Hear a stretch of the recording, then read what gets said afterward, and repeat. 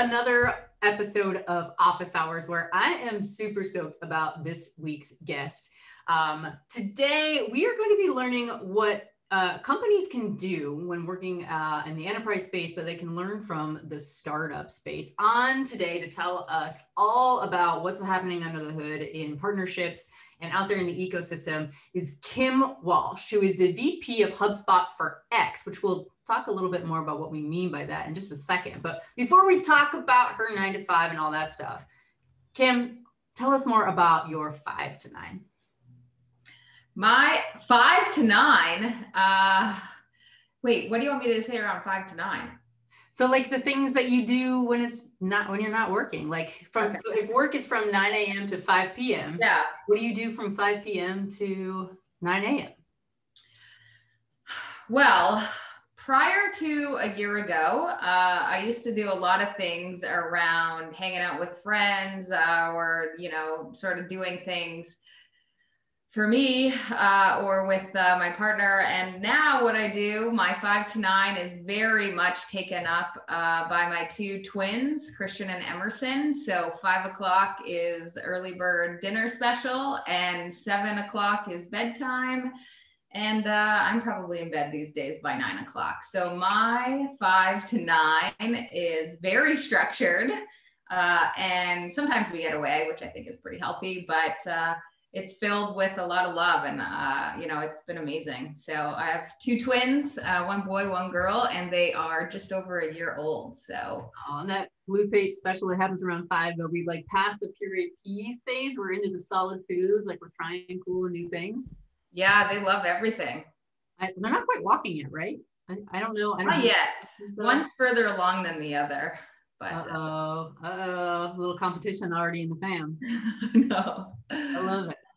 Yeah. Well, so you and I met many, many moons ago when we both were on our corporate team at HubSpot, but you've had a really interesting journey in the sales space. Walk us through your career progression and how you found yourself being a part of the team at HubSpot. And then after that, we'll talk more about all the amazing success you've had at HubSpot. Sure. Well, I always like to say I identify as being Canadian. So I'm from Canada. I'm Canadian. I came to the US to go to school and to play soccer a long time ago and stayed and just feel really lucky. The energy and the entrepreneurship and the ambition really brought me and attracted me to the US. So I've just had a lot of fun since I've been here. And for me, after school, I went into footwear and was a 3rd employee. So started with my entrepreneurial journey there, grew that up, and it was a fun ride. 2008, 2009 hit, and we had to shut the doors. And I started a marketing agency, which still exists today, with a friend. And then that led me to HubSpot. So I joined HubSpot in 2010. I've been there for 10 years, and I joined as an individual contributor and basically just raised my hand anytime there was an experiment or something that, they asked someone if they wanted to take on a little bit more and try and, make something of something. So that was really what kind of, if I look back at my journey, it's always been a little bit of entrepreneurial, a little bit of risk taking, and, just tried to do something and help other people at the same time. Oh, I actually can't hear you.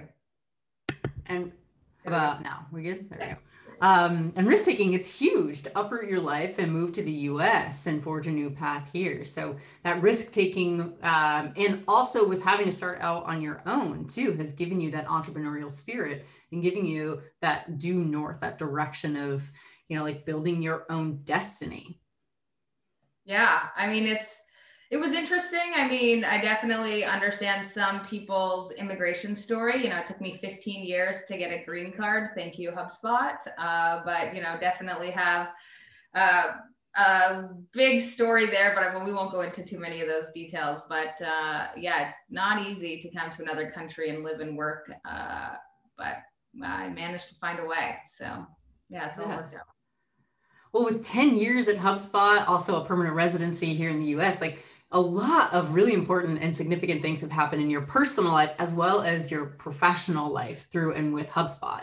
But with 10 years under your belt at the company, you've seen HubSpot grow through so many iterations and phases of scale. Is there one particular phase that you remember, good, bad, or otherwise, of scale that you went through and experienced with the team at HubSpot? Yeah, I mean, I think I'm pretty fortunate to be at HubSpot for 10 years. I feel like I've worked at, maybe 3 or 4 different companies inside those 10 years. And if I look back at, when was the most fun? Like, I think for, Brian and Dharmesh, the 2 co-founders of HubSpot, always has had a really big ambition and really big dream that I've been attracted to that still exists today. And I think when we IPO'd, like, a lot of companies think about that as, like a piece that you, like a stake in the ground, or you crossed a finish line. And when I look back, that was 6 years ago. And I think that's really when HubSpot just got started. So it was like pretty scrappy in the beginning, it was fun. But I think when I look back, for some reason, when I've enjoyed it the most is really, after the IPO, like once we really started to become more of, just a marketing company and a marketing platform, really to become this whole platform and ecosystem. It's multidimensional, it's complex, but simple at the same time. And I think that the work is just ambitious and challenging. And, you can never really sit back on your laurels. It's always just like, what can we do to find new ways to go to market, to enter into new spaces, to build more partnerships, to drive incremental revenue for the business, and do it in an impactful way, right? So that's what HubSpot for X is. The X stands for, a lot of different things. And what we started is building HubSpot for startups, and we're going to evolve it to, HubSpot for nonprofits and HubSpot for strategic partners, and, kind of really built this product inside of HubSpot that we can use and expand around our go-to-market engine. So yeah, it's been a lot of fun, and it seems like things are still just kind of early innings. So it seems like there's a lot to do still, which is pretty exciting. I mean, not many people can say that after 10 years of working in a company that there's still runway left. So that's pretty remarkable. And one thing that I want to hone in on is you said you feel like you've had multiple jobs inside of this job that you've had at HubSpot. Can you illuminate a little bit more about that? And let's dive into like what those jobs have looked like and any similarities that we see inside of those jobs. Sure. So, I mean, I started as an individual contributor, and prior to me being an individual contributor at HubSpot, I was a director of sales and marketing in the footwear company. So I had taken a couple steps back, right? Careers are not up and to the right. I had taken a couple steps back to come to HubSpot. And for me, being an individual contributor was never really fulfilling, right? Like as you think about your life journey around being fulfilled, it never really was fulfilling for me. I felt like I could put myself on a recorder and just do my job. And that was just, I kind of got a little bored, was doing a bunch of things on my 5 to 9 around like, entrepreneurial journeys, building apps and trying to do something. And then what I was off, I guess what I was kind of asked to do, but kind of raised my hand was said, in the past in footwear, I'd sold to, Amazon, Zappos, QVC, a bunch of like, enterprise sales. And I enjoyed more of a complex sale. So HubSpot wanted to go up market. It was new. We didn't really have any in-house counsel at the time. And it was like, okay, yeah, you can go try and bring on some big logos and go up market. Good luck. And then we ended up getting some traction, and we sold to divisions within larger companies. And from there, it's really evolved and expanded. Now we have a whole global segment.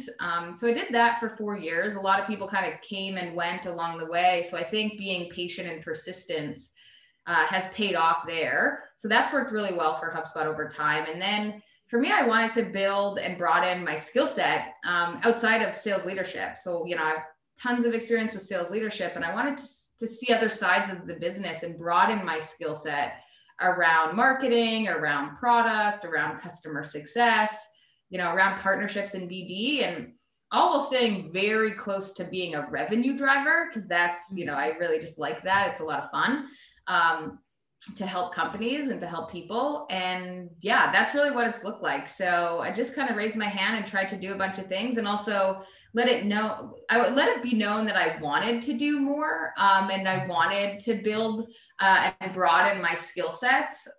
So thankfully, I had leaders that were able to give me the opportunity and took a chance. And then I think inside of HubSpot specifically, when you try and take on a risk and do an entrepreneurial journey, if it works out, it tends to be rewarding on a pretty fast time frame. So, my group has grown really fast and we've been able to build a really great team around it and got a lot of support from HubSpot. So it's been good. There's such an interesting similarity between the work that you were doing to evangelize and sell HubSpot externally and also sell internally the vision that you had for pioneering initiatives that were kind of a new frontier for HubSpot.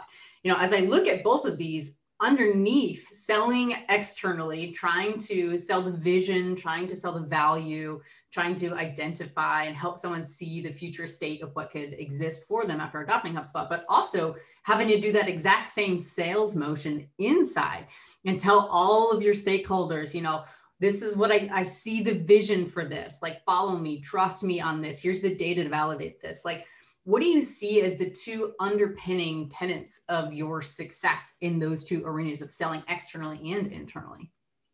Well, I would say, first of all, it helps when the co-founders, really like what you're doing. So serving the startup community is one, and the entrepreneurial community is one that, to the co-founders of HubSpot is really important. So I would just say, that helps. But outside of that, having bosses that really like you do tend to help. And they having their, sharing their vision and trying to execute on their vision is helpful.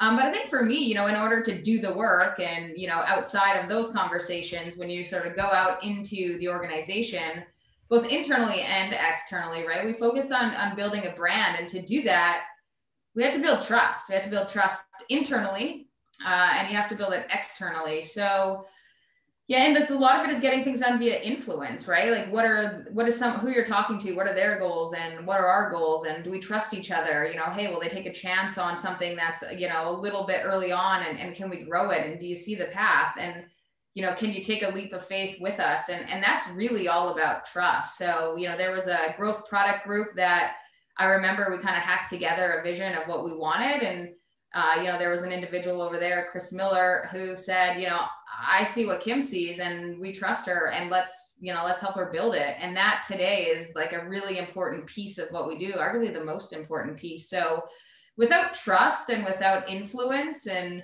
without collaboration, we definitely couldn't have built what we built, and helped startups, right? And serve them. And I think, we look at ourselves and our team looks at ourselves as our mission is to help serve millions of startups and help them grow, largely by giving them a price reduction or a price advantage or a scholarship or discount on HubSpot, because that's the thing that they couldn't afford HubSpot. So we see ourselves as largely making sure we're championing our community and our ecosystem to make sure that, we're getting the buy-in from all parts of HubSpot that we're growing and helping this ecosystem. So, it's a little bit of being a lobbyist at times, but again, you can be a lobbyist and build trust when the vision makes sense and it's aligned with the organization's mission. So, I feel fortunate to be able to do it, but yeah, it's been interesting.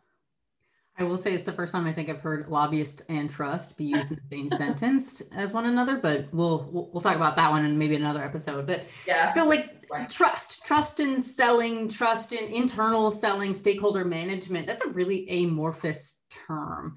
When you think about getting to that time to trust, what we call it the TTT, triple T here, how do you go about establishing or expediting that time to trust in the folks that you're working with? Yeah, for me, it kind of exists as like a little bit of a mental framework that's authentic to me. And so I really enjoy being curious around learning two things, right? One is personal pain and two is business pain. So I think it's easy to build trust if you're coming at it from an authentic place around, anytime you're building something or selling something, the person on the other end, if you can talk to them and say, okay, well, what are you going through? Because at the end of the day, everyone's a user, everyone's, you're selling to an individual. And then also that individual is a member of a company. So I just think digging into both personal pain and business pain is really helpful in uncovering, at the end of the day, how you are going to help the person in their role or at their company, and how you're going to help the company. So hopefully your product or service is valuable in that way. But if it is, and you dig into both personal and business pain, and you're naturally, genuinely curious about it, and you want to help at the end of the day, I think that's how you build trust and essentially are like really effective in the role as either a seller or a builder. Yeah. And you used a term that really struck me, which is authenticity.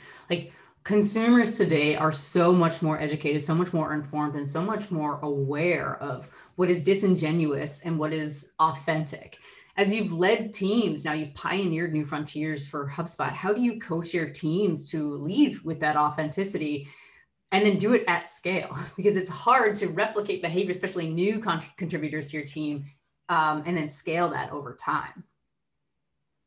I think transparency matters. I think, being able to, build rapport with people around, are you naturally curious? Are you asking good questions, right? I think like the credibility is in the type of the question that you ask for someone, that you ask to someone. And I think that drives a lot of it, right? Like if you're a leader of people and you're genuinely curious on like how you're going to help people, and you ask them the right questions, and you're there to help guide them, and you're transparent with them, and you're honest with them, and, you're just bought into their success. I think that's very similar skill sets to being a seller or being a builder or growing a business, all those things combined.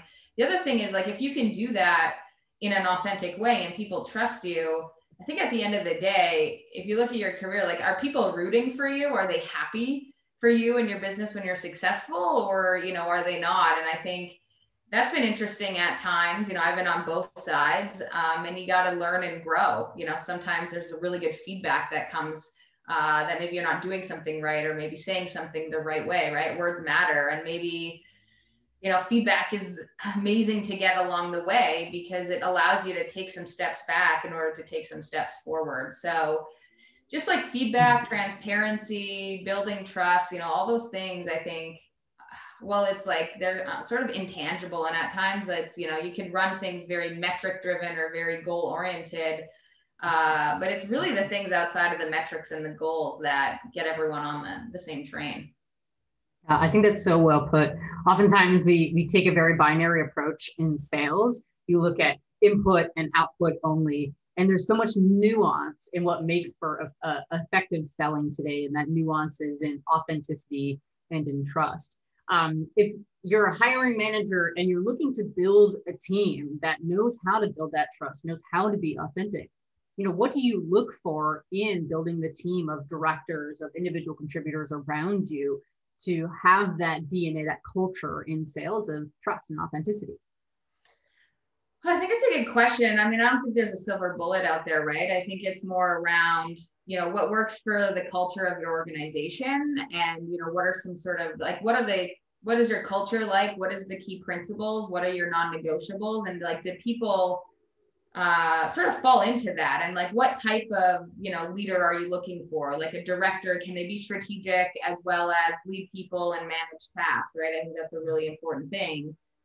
Is it a first line manager you're hiring, which is if it is, right, that first line manager is arguably the most important, holds the most important relationship between, director level and above, which is often seen as senior leadership, and frontline, individual eyes and ears on the ground. So that frontline leader is really important. And, sometimes I think if it's a first-time frontline leader, or if it's an experienced frontline leader, really digging into the why, like why do they want to be in leadership? There's a lot of different angles you can take in a career. So I think the frontline leadership one is really important. And then I think like a step up from that, like a director level role is really important around solving, can they pick their head up at 40,000 feet? And can they go pretty detailed to make sure, and can they, influence people around them with focus and execution, right? Like so many things are coming in you. Can you take something that's really messy and simplify it, right? Like, can you pass down clarification? So communication, I think even in a distributed world or a remote world where we're all living in today, like communication is so important, because without communication, you can't have organizational alignment, and, you know, a strategy is one thing, but an alignment is key. So like how all that happens inside, I mean, I'm not an expert in it. I'm just sharing with you what I've noticed along the years that matter. And I think what you can look for, you know, in terms of hiring individual contributors, I think curiosity is a really big one, right? It leads you down this interesting path of what are you interested in? What do you do on your 5 to 9? You know, like what's outside of work? Because at the end of the day, you know, are you an interesting person?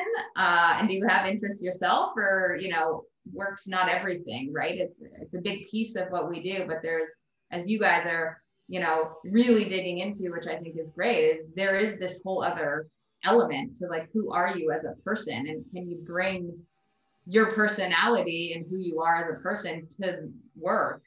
You know, that's important today. So I think I don't know, I just said a lot there, but I think it all kind of rolls into one. I think you beautifully articulated what is so hard for leadership. And we see this a lot when we talk about sales leadership, is the fact that, you know, work isn't everything. And most sales leaders don't get that fully yet. Most sales leaders don't understand the impact of allowing someone to bring their whole selves to work. The 5 to 9 and the 9 to 5 have a place. And quite frankly, we're all living in our 5 to 9s, and our 9 to 5s are very much integrated in one place. And I think you've very beautifully articulated what leaders can do to foster a sense of alignment through communication in particular, but lead by example to show what it means to be authentic. You have to be authentic and hold yourself to that high level of standard so that your teams can replicate those behaviors and put those behaviors out there. How you act internally is how they will act externally as well, prospect and customer facing. Yeah, absolutely. There's also one thing that I think, just in terms of tactics, like if you are a leader, you know, and you get into a one-on-one, I just wonder, like, are you starting with your agenda, or are you being a good listener and starting that one-on-one at whatever level you are in the organization? Like, are you starting your one-on-one with their agenda or with your agenda? Like, just little things like that. I think, you know, you got to be a good listener, and you got to make sure that, you know, you're listening to the people and you're giving them the space. So I don't know if there's anyone out there listening, but that's just one little thing that I try and make sure I always do, but I'm not perfect at it. But it's, I've worked for some really great leaders, and ones that I would just say are like really amazing people and really amazing listeners. So that also helps with building trust. You know, I'm sure that there's something to that of leading by example in your one-on-ones as an extension of the behaviors you want to subconsciously imprint on them, even though it is authentic for you to want to lead with them and have that servant leadership mindset. A seller has to be a servant leader to their prospect as well. So that skill of listening, of putting that person first and foremost, and using that authenticity to build relationships, build the relatability in that relationship, and kind of remove the friction of a sales process, that dynamic of it not being a sales process. I think you've cracked the nut. Like, you've figured it out. Leaders who lead by example and show people how to be servant leaders and listen more frequently are ones that are making an impact, and that extension and beyond and through their team out into their prospect and customer base. Yeah, I think there's something there, right? I think if one example that really sticks out in my mind of like probably my favorite day as an individual contributor, as a seller, was when the person on the other end, after I'd like given a demo, said, well, who can I talk to about like price, and who do I talk to when I want to buy? And I was like, they don't see me as, I was like, well, the answer is me, which is pretty cool. That only ever happened once. And that was the coolest question I ever got, because I was like, okay, great. Like, you trust me. You just thought of me as someone helping you, to the point where you think you need to talk to someone different around like pricing and packaging and how do I get started? And I was like, oh, well, I can help you with that. You know, that's my role too. So that was just, you know, I don't know if that's ever happened to anyone out there, but that only ever happened once. But I was like, okay. That's when I felt like I was like, oh, that was really cool. Yeah. So you suddenly the conversations shifted, right? It wasn't a selling conversation. It was a consultation between two friends, just kind of brainstorming. You became a trusted advisor in that situation. And again, the sale, the close wasn't even part of that person's mindset of what was happening in the conversation, even though you know full well this was going to happen eventually in the relationship. Yeah. Wow. I also think like the two things there real quick, like if you can find your why, like for me, when I was an individual contributor, it wasn't necessarily the most fulfilling thing to me, but my why when I was, selling marketing, what a marketing platform was really around, I loved empowering and helping the VP of marketing because I knew what it was like to be a VP of sales and to think that marketing was just spending a ton of money and driving leads and then, getting just not having a seat at the table. So I really enjoyed empowering the marketer, right? That was my why then. I know my why now around like HubSpot for startups and HubSpot for X is like, I think startups and entrepreneurs are the most amazing people out there, right? Everyone sort of, it allows you to be free and it allows freedom if you can take on a risk and make it successful. And like, I think, that just that ambition, that for me is like, I could talk to those people all day long, right? It's just like the coolest thing. It's not stale, it's not boring, it's energizing, it's ambitious, it's, so you got to find your why, right? And I think if you find it and you're lucky enough to spend time doing it, then the trust piece and the authentic piece, you can't fake it when you get really excited and people on the other end can feel it. Yeah, you're harping on this thing this tagline we use a lot around our team, which is like care about the person, not the persona. Like you get excited about helping the VP of marketing. Yeah, have a seat at the table and have a peer-to-peer conversation with our counterparts in sales who thinks we're just doing arts and crafts. We're hanging out with popsicle sticks and pipe cleaners. But like, no, we're more scientific than anybody gives us credit for. But you enabled that, you facilitated that. And that for you helped to champion the person who could have a one-to-one conversation with their peers around the table. And you didn't just think about the persona of like, here's a holistic marketing automation solution. You got very personal with them. Yeah. Yeah, I was like, what is your biggest challenge? What's the biggest pain? And like, at the end of the day, my goal is to figure out how I can help you solve that and then help the company solve it. Yeah, I think it's so well put. Kim, you have had so many different things to offer in today's conversation. I want to try to synthesize and summarize this. The first is when you are going through and trying to position value, the first thing that you need to do is build that trust. And trust starts with the authenticity of which you are approaching a conversation. Now, to get authentic, you have to be a really good listener and use those listening skills to get to the why, get to understanding what motivates that person and understand what intrinsically will help overcome any obstacles they have as people, not as holistic personas. Did I miss anything in that? The only thing I would say is we're all always a work in progress. So having either a growth mindset or an infinite mindset, not a fixed mindset, I think helps. Like I am definitely no expert. I'm just passing along a lot of information a bunch of people have passed me. So hopefully it's helpful. But, I was just trying to think about like, how can we get better? How can we always be a work in progress? And if you have that mindset, I think like sales or building or joining a company that has ambitious goals, you tend to find yourself in the right spot. Yeah. I mean, you nailed what we're doing here at Office Hours, right? Like everything that I've learned through people sharing their experiences through me. And I've made my own iteration of that their shared experience in that. But like real learning doesn't always happen in the classroom. It can, but the real learning happens when you surround yourself with folks who are super smart, super talented, and you turn their learnings into growth opportunities for yourself. So thank you for sharing that knowledge and for joining me here on Office Hours. It was such a pleasure to get to reconnect with you, but also get to learn from you yet again. Sounds great. Thank you very much for having me, MK. I enjoyed it. Of course. We'll have you on for another episode, I'm sure. Okay, great. Bye.